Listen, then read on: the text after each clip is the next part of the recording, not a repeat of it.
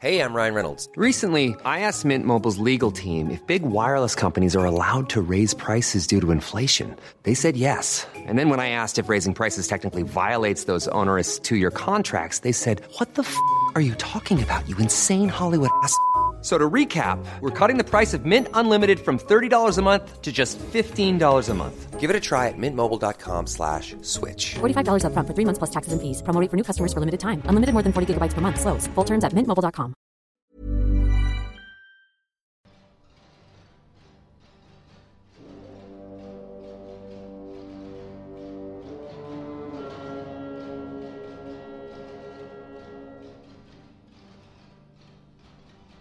Welcome to a history of Europe.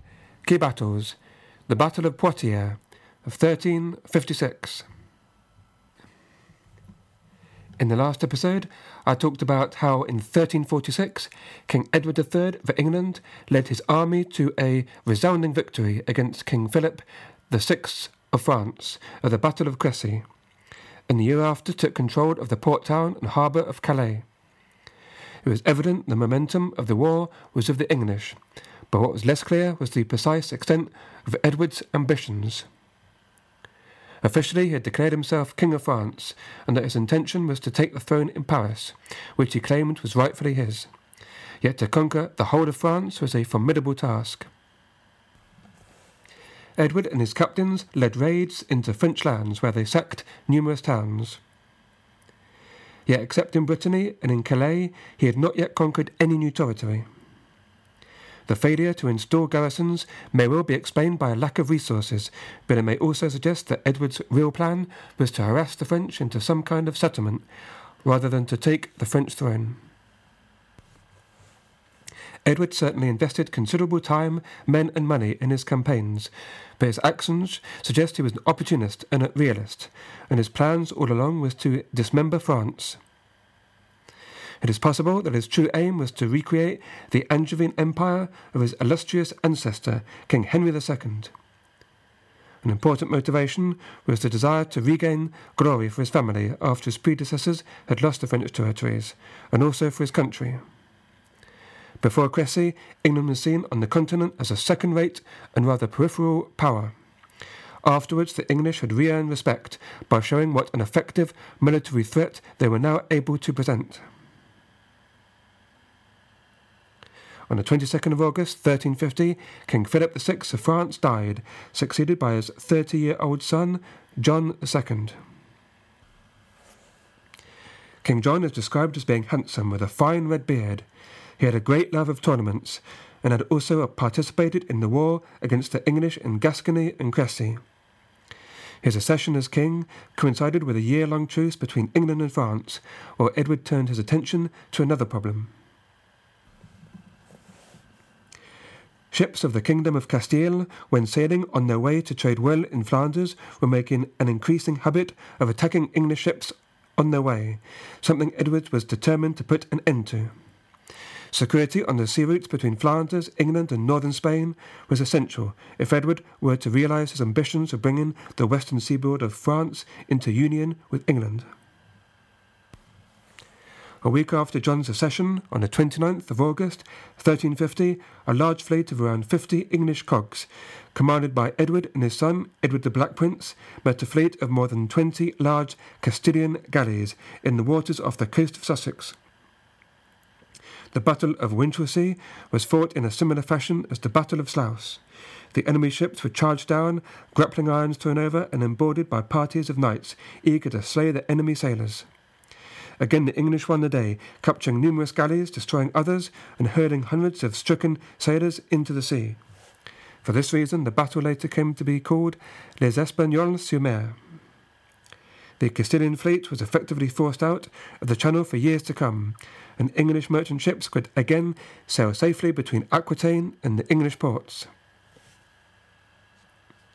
In 1354, several victories had left Edward effectively in charge of Aquitaine, Brittany and the area around Calais.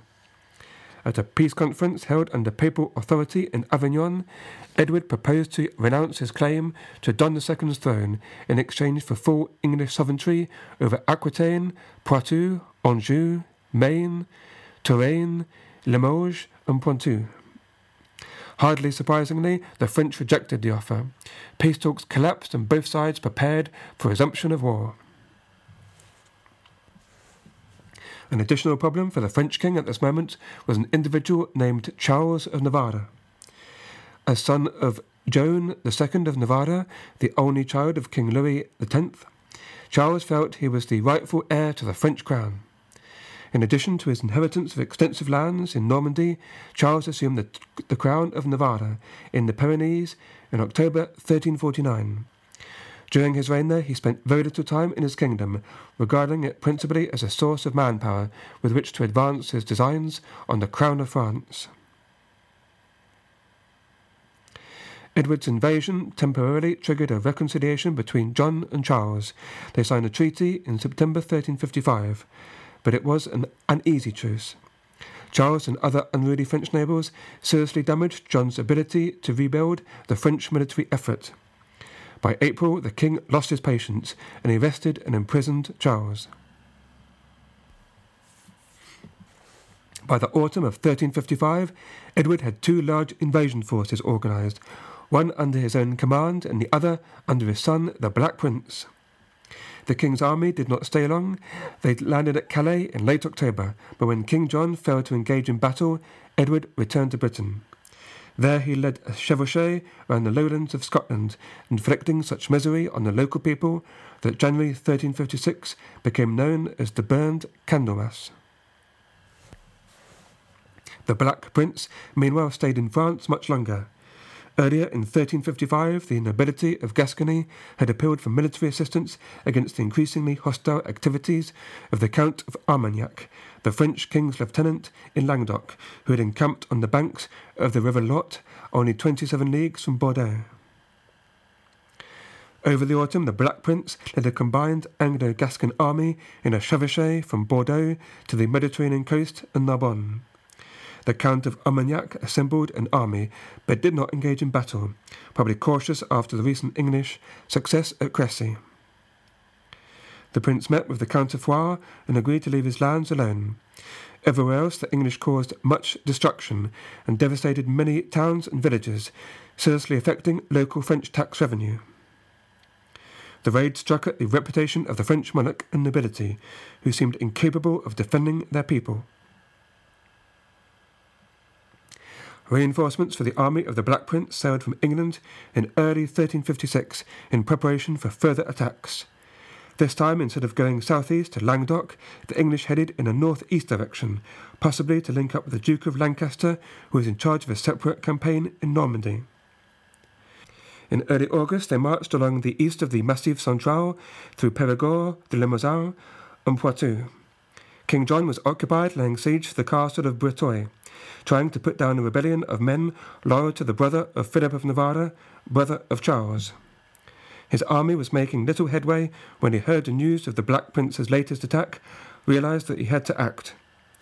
Although the costs of French military action were already crippling, he felt he had no choice but to pay the Navarrese to abandon the castle and face the new threat. He was urgently needed in the south to save his land and his political reputation. French royal forces were redeployed at Chartres. Realising he had to counter the mobility of the Anglo-Gascon army, John left much of his infantry behind. Although joined by a contingent of Scottish troops led by William Douglas, the king's call for assistance from the French nobility was met with little enthusiasm. It was not until the 10th of September that John joined forces with the Count of Poitiers and crossed the River Loire at Blois. Together they marched towards Amboise, only some 10 miles from Edward's army.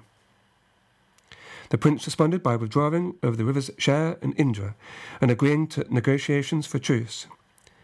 Realising he was in a precarious situation, Edward appeared willing to make significant concessions, including the forfeiture of all property and prisoners that had been gained in the campaign, and an oath not to take up arms against the King of France for 7 years.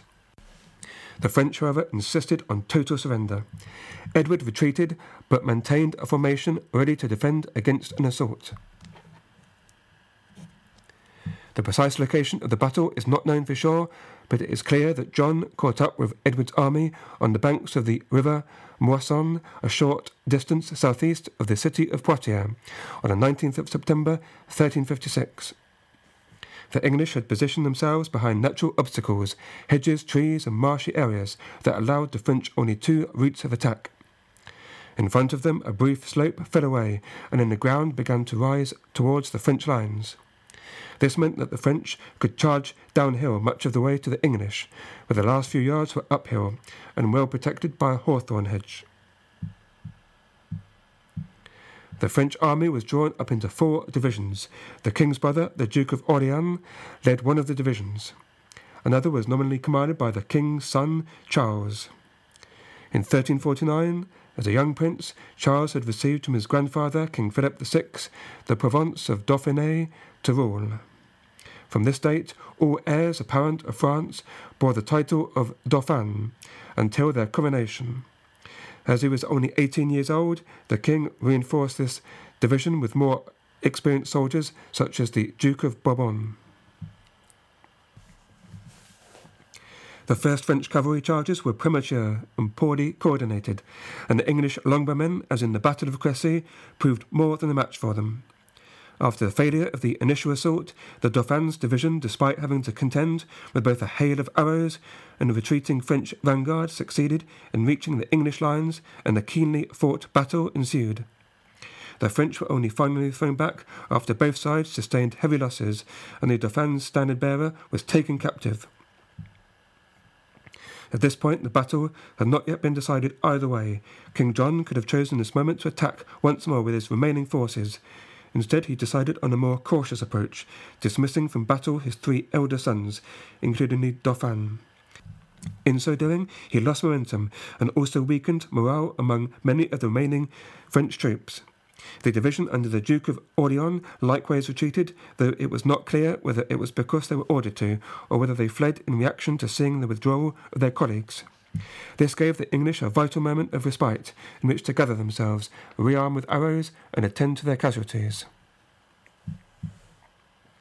In the final phase of battle, the French slowly advanced under cover of an interlinked shield wall. The majority of this section of the French army was still fresh in contrast to the English, who had been engaged in conflict for about 3 hours. In response, the Black Prince reordered his troops and took the initiative. Firstly, he had some of his men-at-arms remount their horses and prepare to charge the French lines. Secondly, he ordered a detachment of cavalry, who were concealed from the French behind a small hill, to engage in an encircling manoeuvre.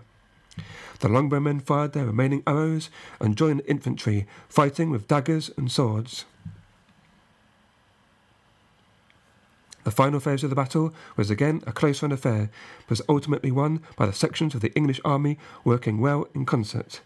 The death of the French standard-bearer and then the capture of King John marked the end of battle. Many other French nobles were captured, including the king's youngest son, Philip, the Archbishop of Sens, and numerous counts. Some remnants of the French army were routed into the marshes, and others fled towards Poitiers, pursued by Englishmen and Gascons. The townspeople closed the gates for the defence of the city, leaving many French soldiers to be killed outside the city walls. Although the French had learned some of the lessons of Crécy, they had lacked the leadership to make their numbers and tactical plans tell. In all, around 2,500 of their men-at-arms had been killed or captured, compared with only 40 Anglo-Gascons.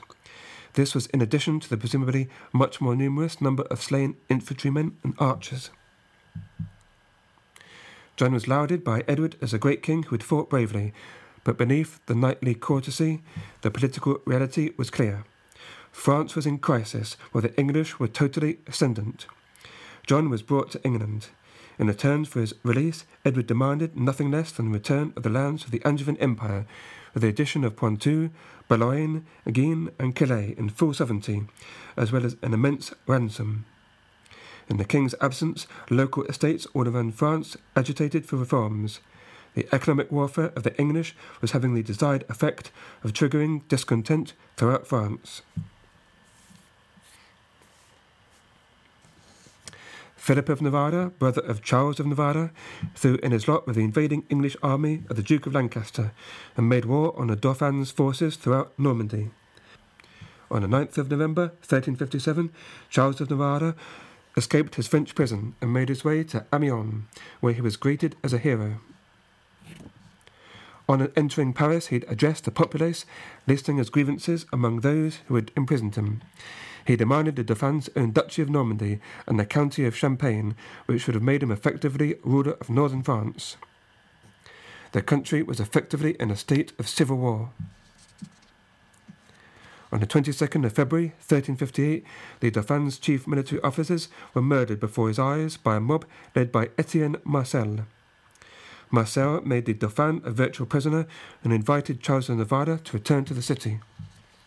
The Dauphin was forced to agree to many of Charles' territorial demands and to promise to provide him finance for a standing army of 1,000 men for his personal use.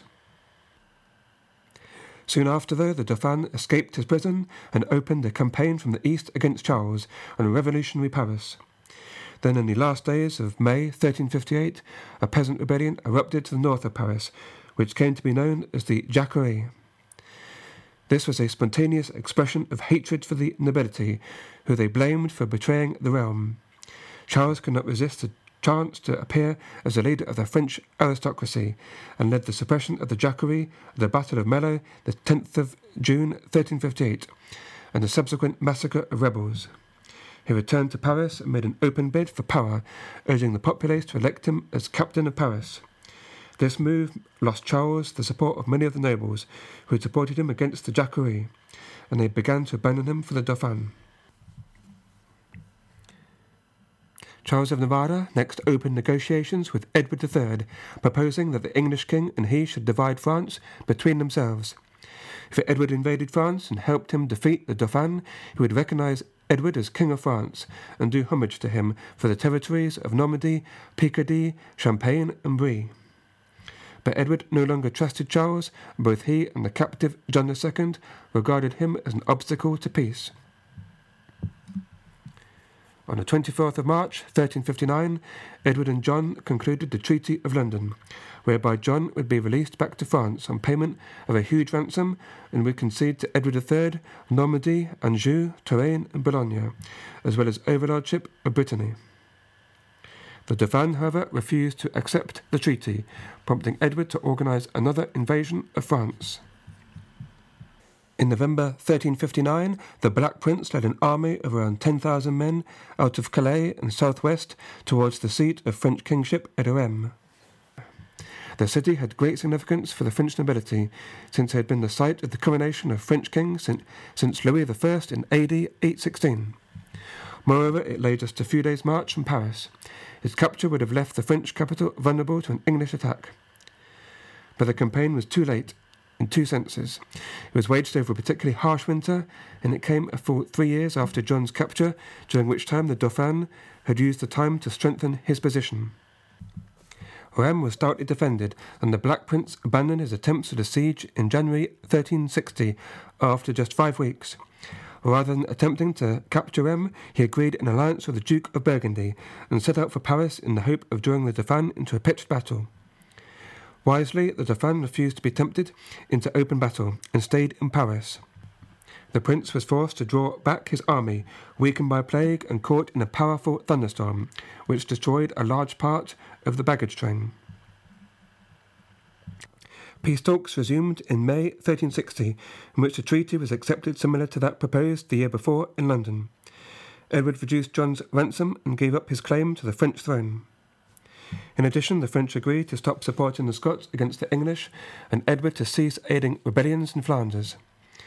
The agreement came to be called the Treaty of Brittany, and came to shape the rest of the 100 Years' War. Edward returned to England in time for Christmas 1360 to proclaim and celebrate the peace. France, meanwhile, lay devastated, crippled for a generation by John II's ransom and territorially dismembered. However, neither the treaty nor the English victories on the battlefield had settled the war. The population of King Edward's new continental territories were by no means endeared to English lordship, and the French military was not destroyed. When the Dauphin ascended to the French throne to become Charles V, he proved himself a capable leader. Though of poor health and no warrior, Charles earned himself the sobriquet among the French chroniclers of the Wise. He had no intention of accepting the English in France, but realised that direct military confrontation could be disastrous, at least for now. He would try to undermine the invaders by more subtle tactics. It was, and still is, easy for the English to get seduced by the images of glory presented by the battles of Crécy and Poitiers. But according to John Sumption, the problem with these famous victories is that they set a standard of achievement, which their successors would struggle to match. The one-sided Treaty of Brittany drew lines across the map of France, from which another generation of English diplomats, prisoners of their own triumphs, were unable to retreat with honour. There are many more twists and turns to come in 100 Years' War, which would continue for many more decades. Thank you for listening to A History of Europe, Key Battles.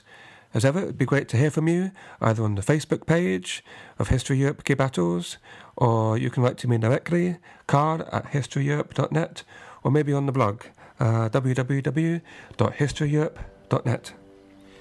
Until next time, all the best and goodbye.